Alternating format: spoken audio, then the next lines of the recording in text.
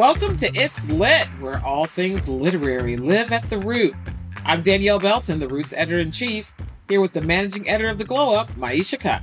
Well, hello. Maisha, today we're talking with someone who I've been a fan of for years. Journalist Charles M. Blow. I know, he's amazing. Charles has been an op-ed journalist for the New York Times since 2008, where he regularly writes about politics and social justice. Before that, Charles worked as the paper's design director and was also briefly the art director for National Geographic. What a multi-talented person. I mean, my gosh. In No 2014, exactly. In 2014, he published his best-selling memoir, Fire Shut Up in My Bones, which won a Lambda Literary Award and was long-listed for the PEN Open Book Award. Now he has a new book out called The Devil You Know, a Black Power Manifesto, and we're so excited to talk to him about it. I mean, manifesto indeed. I mean, no one can ever accuse Charles Blow of not being passionate about whatever he's talking about, right? But this book, he makes such a convincing argument for, I think, something that a lot of us are really resistant to, which is kind of considering this reverse migration as a point of power. I mean, what do you think of that? Are you ready to uproot yourself from Harlem and take it on down south, Danielle? I've uprooted myself so many times. I have lived in Texas. I've lived in California. I've lived in Washington, D.C., and now I live in New York. I'm not ready for another move right now, but when I retire, I'm totally down. He makes a good case. He does. He makes a very good case. He does, definitely. And so I think we should share this great case that he has to make with our listeners right now. So should we just dive in? We absolutely should.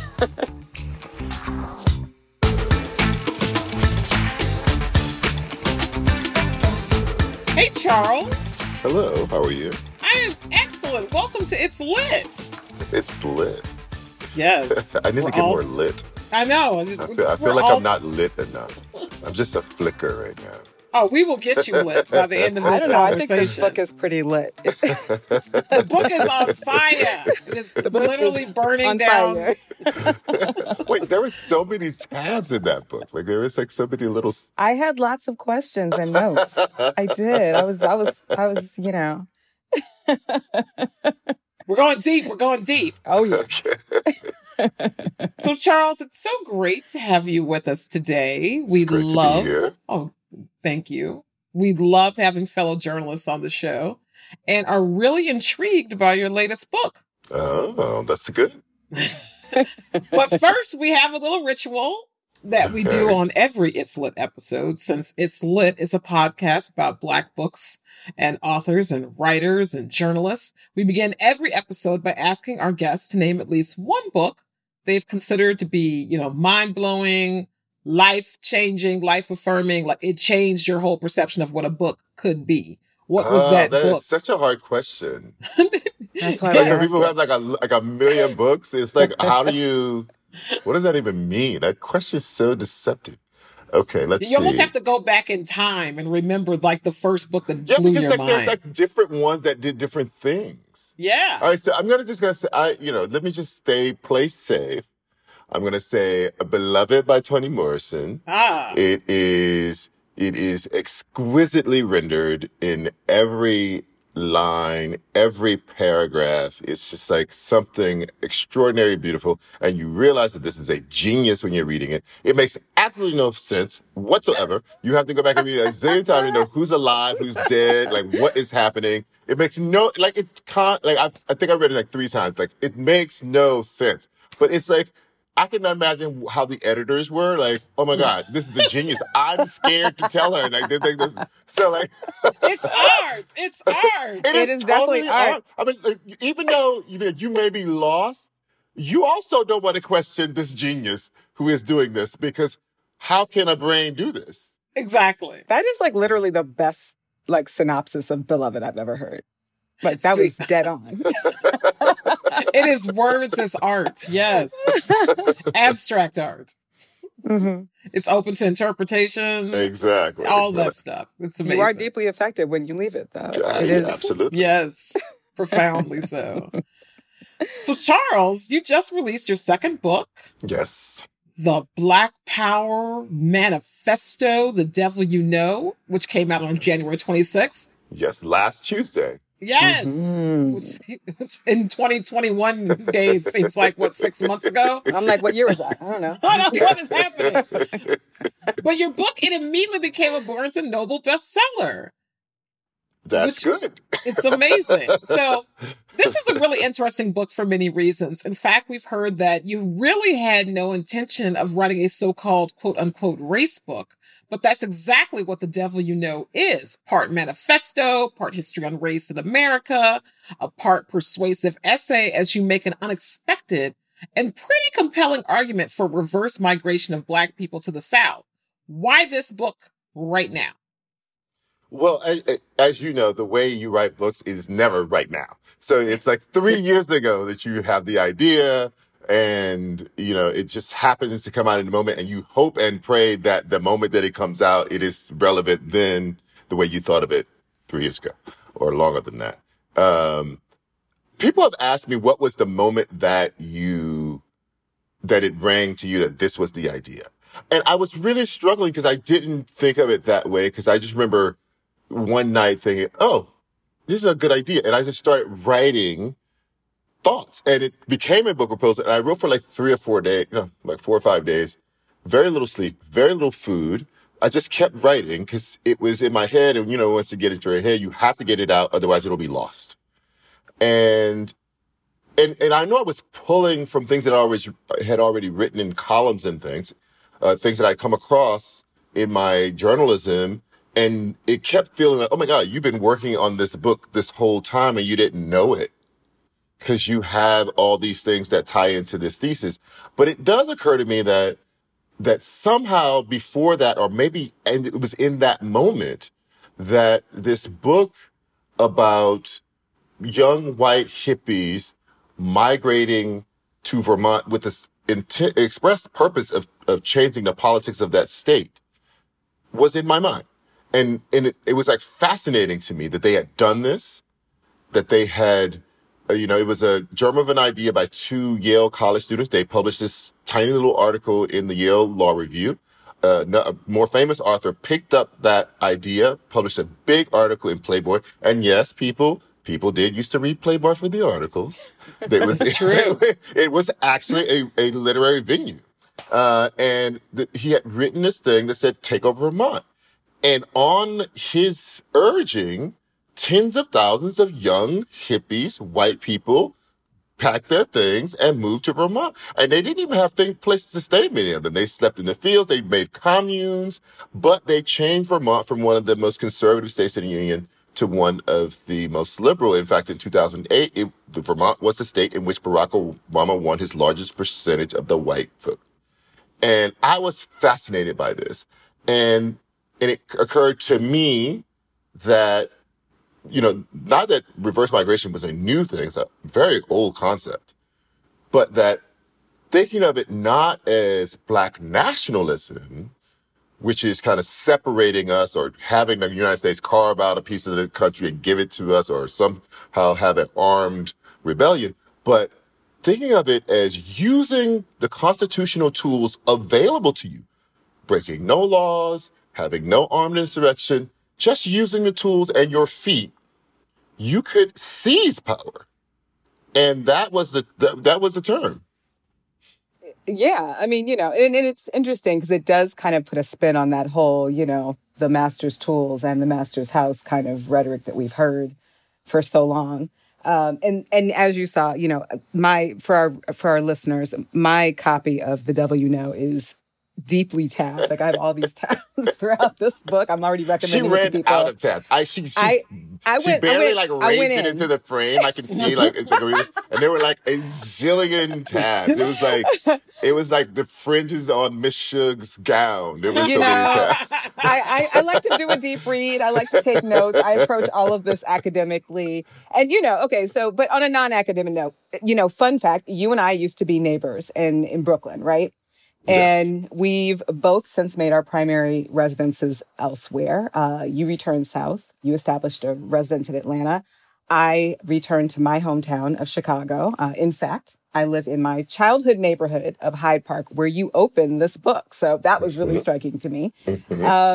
And Chicago also features heavily here as one of a handful of destination cities. And I mean, obviously it was in the Great Migration that those of us who are descendants would be ostensibly leaving. And I guess because I know Chicago to have a really insular and even clannish Black community, I was a little curious and maybe even a little sensitive about the characterization of destination cities as less hospitable than this more romantic version of the South. So, for those who have not read your book yet, can you explain why you feel the South might be a more welcoming place for us as opposed to Southerners looking at us like, why are you here, Yankee? Right. So one thing that I want to make very clear to your listeners is that it is, it's not a seesaw, this one is high and that one's low, but rather I'm making the case that racism is everywhere in America. And anyone who's kind of laboring under the delusion that, okay, my place is so much better because it's not as racist as that place, actually, that's kind of a fallacy. And I was trying to dismiss that fallacy and have us start talking about, listen, this is everywhere, and it expresses in different places in different ways, and some places are more detrimental to you than other places, and laid those arguments out. The destination cities are generally larger cities. The South, the big cities in the South are still small places. The city of Atlanta proper is only 400,000 people. There are 8 million people in the suburbs around Atlanta, but the footprint of the city is relatively small. And that is a huge contrast to places like New York, where there's 2 million Black people alone. So they're smaller cities. So people who are used to a certain amount of urbanity in destination cities will cling to that and say, I don't want to leave that. But even in those instances, I use New York as an example that, you look out at that skyline, you can hardly find a thing that was built by Black people, financed by Black people, is a Black institution, is a Black engine of economic prosperity. Nothing. And in fact, what you see, if you know the history of New York, is how Black people were literally chased up that island by hostility. And that's how they landed in Harlem. And so what I try to get people to do is reorient their understanding of where they are. Is this place valuing who you are, what community you come from, and making that central to the identity of the place and the city and its politics and its power? Or are you an add-on? Are you the spice? Are you the community where they can go and listen to some hip hop and then recede to their suburban space or to their enclavish, their suburban monotonous space, lives. Whatever. Because sometimes, people think of diversity. I'm speaking specifically of white America here as, can I go run out and get a beef patty and get a fried chicken and a taco and a spring roll? You know what I mean? And then I can come back. So that's their concept of it, that you are the additive extra spiciness, but that they don't have to live around you. Since you live in Chicago, one of the researchers that I quote in the book is a woman who does sociological research around Cook County. And I used her research because it was fascinating to me how she chose to do it. It was real estate. And so you say whatever you want to say about but you value diversity and other different people who don't look like you. Where do you buy your house? It's the biggest purchase you will ever make in your life. When it comes time for you to put your money where your mouth is, literally, where do you buy? And what she found was that white people they would say they wanted diversity, and they would always buy in places where they were the majority. Right. Which, I mean, I think, it's funny because I can both call Chicago in its soul a very Black city, but also say it's extremely segregated, always has been. I worked on a sociological study here when I was still in college that Harvard was doing, and it was all about the segregation in Chicago neighborhoods. So I will not argue that point, but I do have a case study that I'm curious about. Go for it. In my case, my great-grandparents left Mississippi, and they settled on Chicago's South Side, where obviously I still live. And, I've definitely had curiosity about what their life in their home state was like. And I would say I've even fallen prey to that kind of romanticizing of the South. I'd call it the HGTVing of the Confederacy, because I think there are more Black people watching that than they give us credit for. But, in the case of Mississippi, we're also talking about a state which up until a few months ago had the Confederate iconography on its flag and, is currently debating a bill to penalize any school teaching the 1619 Project. And, understanding that your goal, the goal that you are restating here, because as you said, this has been a long argument, maybe perhaps not as eloquently stated as you have done here, but that the goal here is to be able to influence state legislatures and local government to the point that these types of issues become non-issues. In the meantime, how do you realistically incentivize young people and young families, who would ostensibly make up this base to move to places that have such a clear and stated disdain and disregard? And I understand, yes, that doesn't mean it doesn't exist here in Chicago or New York or anywhere else. Absolutely. But just this kind of blatant disdain for Blackness, and it's so deeply and proudly embedded in their culture and policies. Okay, so but I would so you wound the tape back to probably a very recent case of the flag, probably a more recent kind of era around civil rights. Let me rewind the tape back even further, maybe 130, 140 years. Mississippi is the Black power center of America. It is wealthy. It is because of cotton crop.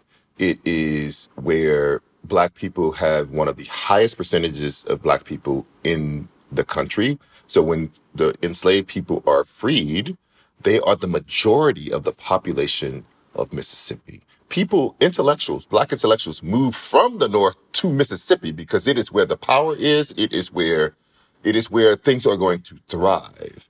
In one of the first elections after the 15th Amendment was ratified and Black people were given the right to vote, the Black voting population of Mississippi far outnumbers the white voting population of Mississippi. They sent an enormous delegation of Black legislatures to the state legislatures. Those legislatures pull aside their white counterparts and say, listen, we have 2 Senate seats when we rejoin the Union. One of those has to be a Black person. And because they have so much power, they say, of course. Well, now they gave him the shorter term of those, but they did send a Black guy. And in fact, Mississippi produces our first 2 Black senators ever. The only reason that Mississippi is not today the thriving center of Black intellectualism and wealth and power is because terrorists ran Black people out of that state. And what we as Black people have to come to terms with is to answer this question. Will the terrorists won that round? Morally, can we allow that victory to stand? We don't have to. We don't have to. But we keep saying, oh, it's scary. It's the boo-hoo. The horrible people are down there. So that means you are not in the fight. That means you're not, because what I'm suggesting is a revolutionary act. No revolutionary act is without risk, and it's not without resistance. And either we can, march every time someone gets shot by the police, but have no real change in policies or any of the architecture that put those police officers in contact with those young Black and brown men and women in the first place. Or we can say, no, we're about to change this whole thing. Right. And it's a choice we make. And so we can make the choice. And I don't begrudge anyone who makes the choice that they don't want to be on the vanguard of that fight. But it is a choice you are making, because what I am pointing out for you is that there is a path to power. It is your choice whether or not you want to take it or not.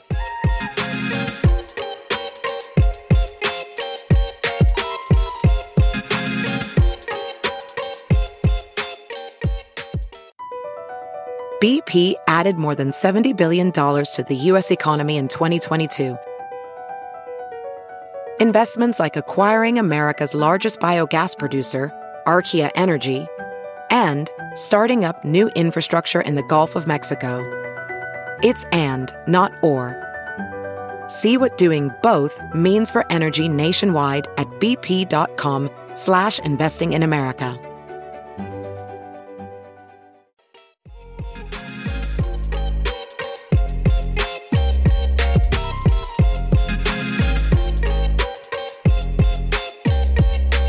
So this is all extremely fascinating. I have to admit that a lot of it resonated with me quite a bit. I'm from St. Louis, Missouri, which is like someone put the South in the middle of the Midwest.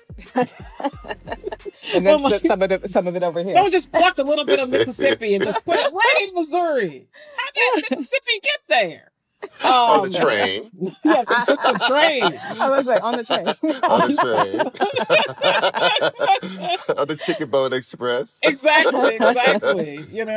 And unlike Maisha, obviously loves Chicago. I have a much more complicated relationship with my hometown of St. Louis, Missouri. Let's not get crazy now. Where there are a lot of African Americans, but we don't have the same type of power. Like, for instance, it's a majority Black city. There's only been 2 Black mayors in the history of St. Louis. But my family, also hails from the South. And in this case, my parents, who were from Texas and Arkansas, who left, while they, love their communities, love their families, much like me not being too nostalgic about St. Louis, they were not nostalgic about their hometowns either. Yes. So as African Americans, we know that our legacy here in America, we know how our ancestors were brought here and forced to work in the South for generations, then freed into that same land with an unfulfilled promise of even the most basic resources. Yes. You're making a really strong argument here. But given the totality of our history, what do you say to people who don't identify with the South as a homeland for Black people or strongly feel the opposite? Well, I say, I understand your feelings, number one. I don't want to discount how people feel about moving is not, this is not like some whimsical thing that you're going to do. To leave a community, to leave a family, these are the same decisions that people made when they first migrated. They had no idea what Chicago even was. Many of them have never seen snow. They had never seen sidewalks. So I understand that it is a monumental decision when a person decides to move to a place that they are not familiar with. So I want to make sure I don't discount that in any way. But I do say, take into account all the things that you think are positive about where you live. Now, let me tell you some of the things that I think are positive about the South. When Forbes looks at places where the Black middle class is thriving, half of the cities on that list are Southern cities. When people look at where Black-owned businesses are most concentrated, the Southeast is the place where they are more concentrated. When they look at where median family incomes have risen most, with all the adjustments involved in that, the South ranks incredibly well. When this MIT professor looked at, what real income gains have been made over the last 30 years, even among people who did not have a college degree, the South performed incredibly well.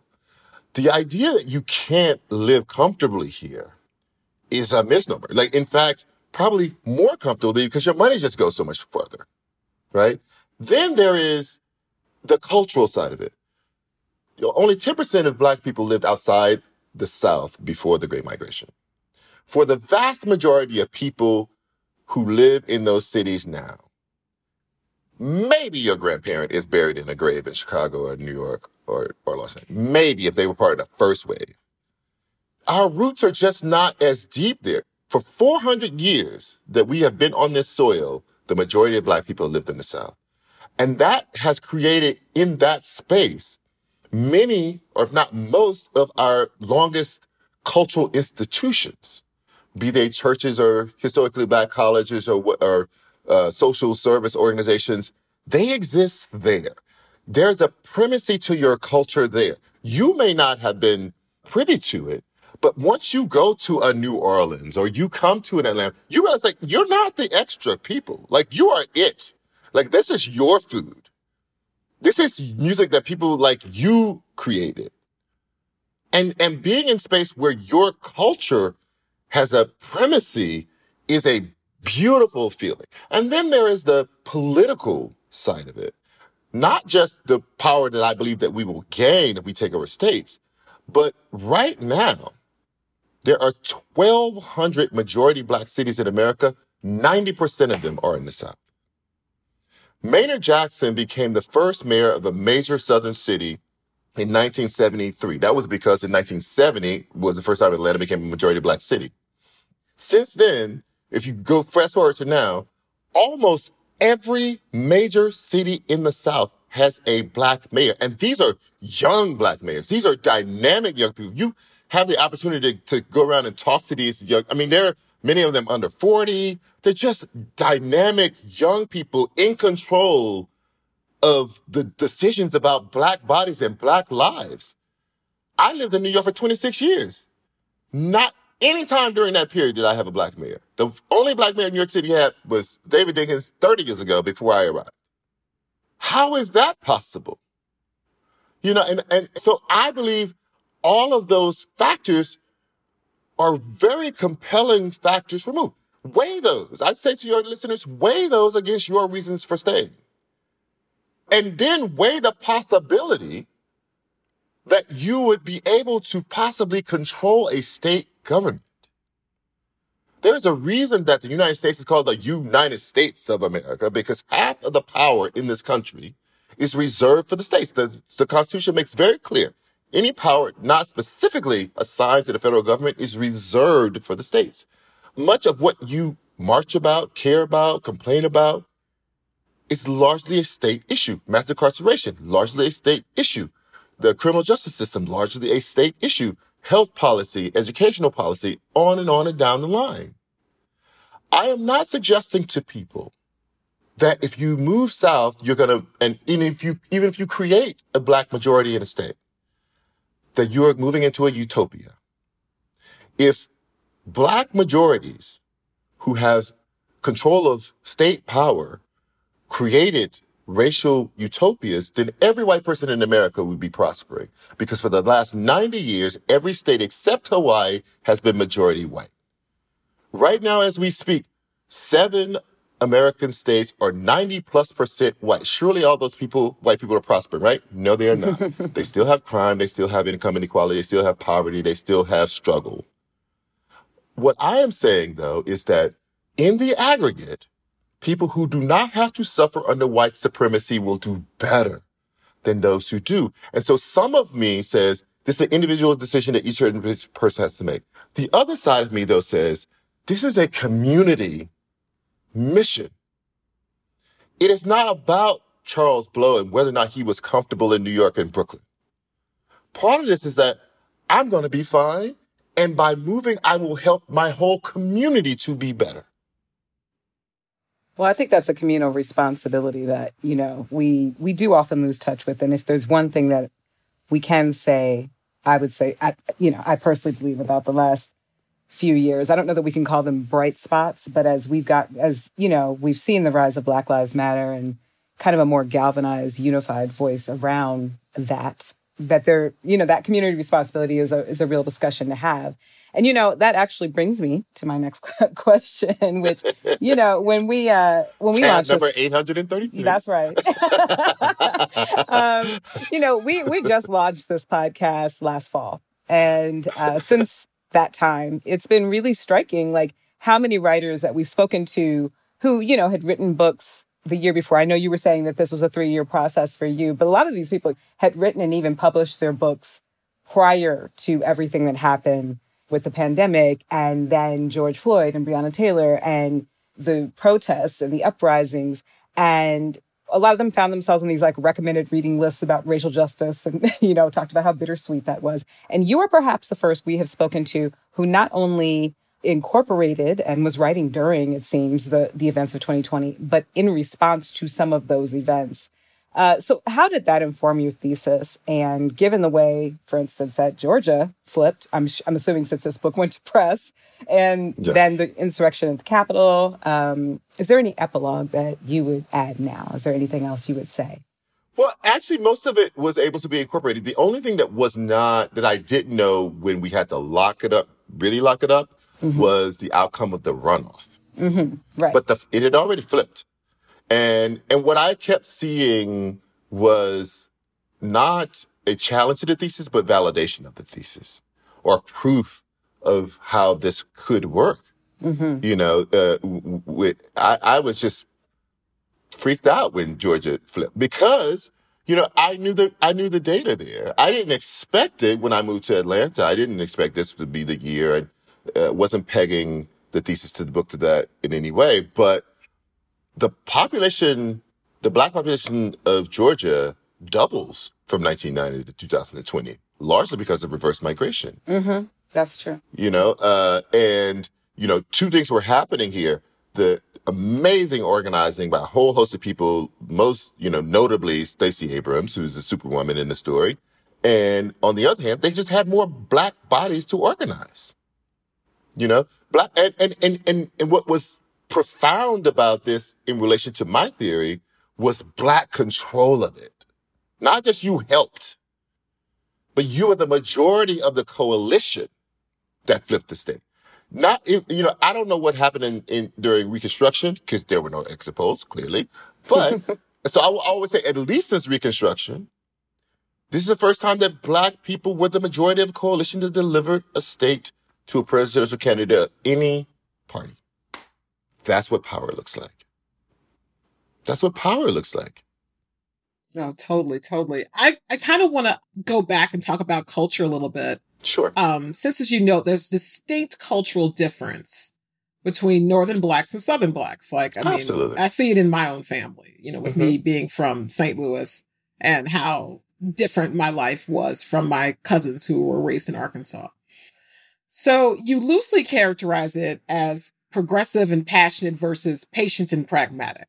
For some people, the call to, quote, go back to where we came from, end quote, might feel the same as when racists tell us to go back to Africa, a place where we are more tourists and appropriators than rightful residents. We know how gentrification has affected a lot of formerly predominantly Black enclaves across the United States, but we know Black people can be gentrifiers too. Like, for example, I moved to Washington, D.C. in 2009, and there was palpable tension between those who were from D.C., born, raised there, generations of family dating back to building the literal city as slaves, and then people like me who were just like a bunch of like fancy pants nerds that just wanted to go to parties at the White House. So there was a lot of tension there. And I was seen as a gentrifier living in Northeast Capitol Hill. You discuss how the economic opportunities for Blacks are stronger in Southern states, and we should note are largely advocating for us to migrate to larger cities. But how do you account for how we might put a strain on resources or even negatively influence the culture of these well-established enclaves? Well, I don't think a reunion of Black people and their divergent factions could ever be a negative, right? So if a lot more people are in Atlanta, will traffic be slower? Probably.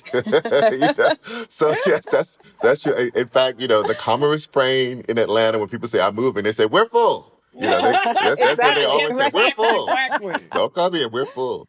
So, but I discussed this concept in the book that, having lived half my life in the South and the other half in destination cities, that differentiation that you described was very clear to me, that there was two Black Americas, the sons and daughters of the Great Migration and the sons and daughters of the people who stayed in the South, and they were kind of different culturally. But they were also, to me, complementary, that a lot of what I saw as stressors on Northern and Western cities, I thought some of the answer to that was that Southern sensibility could offer. And a lot of what was ailing Southern cities, a lot of the kind of activist radicalism of Northern and Western Black populations could actually infuse that with new energy. In my mind, reuniting these two factions, drawing on the best of both, is actually a curative action rather than a detrimental action.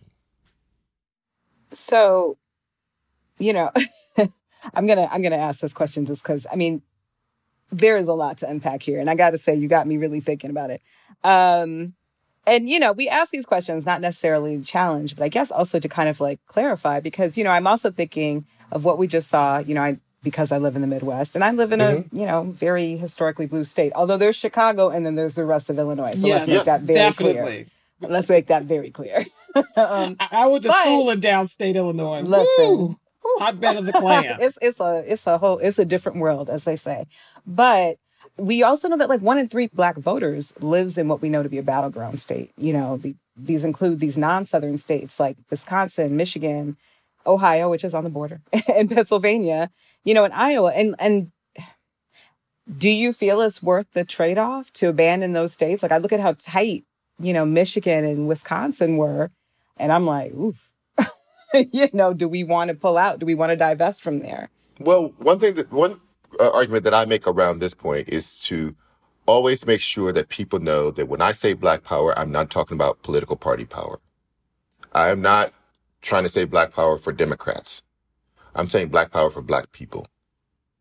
And when you exist as a 15% of the population of Illinois or Pennsylvania or wherever, you are not the driving force that elects a presidential candidate anyway.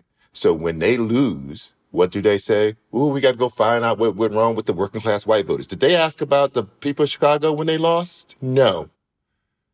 The entire year after Hillary Clinton lost, they dedicated to focusing on and trying to figure out how to better please the fickle portion of the electorate, the ones who could figure out some sort of mental gymnastics that may let them vote for Barack Obama in one election and Donald Trump in the next, rather than the people who had shown unwavering devotion to them. That should tell you all you need to know about how much power you actually have among that group of politicians. Now, you deliver a state, which Black people have never done until Georgia did. Now you're talking power. Because now they're trying to figure out how do we keep this majority of the coalition rather than excite the 10% when the white people basically split down the middle. I mean, but we are only 15%, barely 15% of the United States in the first place. We don't care about that. Because when I just told you that there are 7 states right now with 90+% white population who have no commitment whatsoever, no obligation to further your interests, if you combine the population of all 7 of those states, and they control 14 Senate seats today, Black people are 4 times the population of all those states combined. Right? Which just makes me want to kill the electoral college. If you're only 13% of the population, they're only 3. Yeah.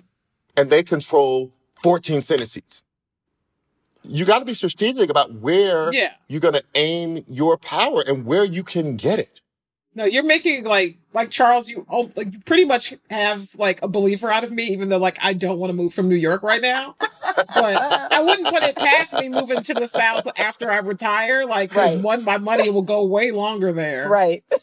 And 2, like, I like the South. I enjoyed visiting it as a child. I'm a big fan of it. Is a beautiful place. Yeah, it's gorgeous. Yes. It is. I don't want to ever drive a car again, which is the conundrum that I have going on. I have made it a year without a car, and I'm realizing oh my God, I can't do it. So for all of my green followers, I am only looking at electric cars. There will be I'm going to keep my footprint as low as possible, and also used. So I don't know I think there's something they say about used versus new. I don't know. But I'm just trying to keep my footprint small, but I think I'm going to have some wheels. No, I am from the rest of America, and I tell people in New York all the time, like, you need to have a car. You can't survive. I don't know how I'm doing it in Chicago that I'm doing it without a car. I think it's because literally everything I need is within like a mile You'll radius. never make it. The public transportation is designed terribly for a reason. They want you to buy a car. I moved into the one area of Chicago that's like Brooklyn. So, there you go. But Charles, this was delightful. This was inspiring. This was like challenging. I feel like you made me a believer. Like, I'm down. Let's do this. Let's make at least, revolution time. The publisher of the Chicago Defender is he's a prototype for me. Because what he was doing was challenge people to think. Challenge people to consider. Not everyone who read the Chicago Defender in Mississippi moved. That's true. But many of them saw it and were inspired by it and said, why not? Exactly. And they did move. And so I hope that we start that conversation. Yeah, maybe it doesn't happen now, but maybe you do get a bunch of us who are like, well, heck, I'm retiring anyway. Maybe we all go down there. Yes. Exactly. Let's do it. Let's not get ageist and say it only has to be young people who change everything, Exactly. Well, old people, we're the ones that vote anyway. Everyone over 40, 50, 60, we're the ones that are actually voting. So on a train. We can truly flip a state. But okay, we can talk about this forever. Charles, thank you so much for joining us. Thank you so much. I really appreciate it. Thank you guys for having me. Yes, it was amazing having you on this lit, and you have to come back. Thank you.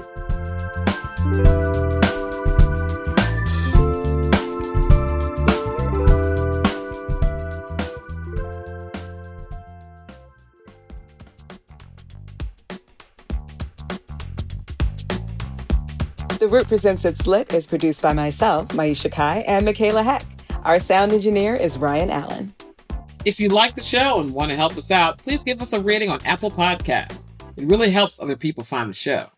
If you have any thoughts or feedback, you can find me on Twitter at Black Snob or on Instagram at Belton Danielle. And you can find me at Maisha on Twitter. That's MAIYSHA, and at Maisha Kai on Instagram. And before we go, we always like to talk a bit about what we're currently reading. Maisha, what are you getting into these days? You know, I would like to say I am more looking and perusing than actually reading. I'm kind of like dabbling here. I'm dabbling there.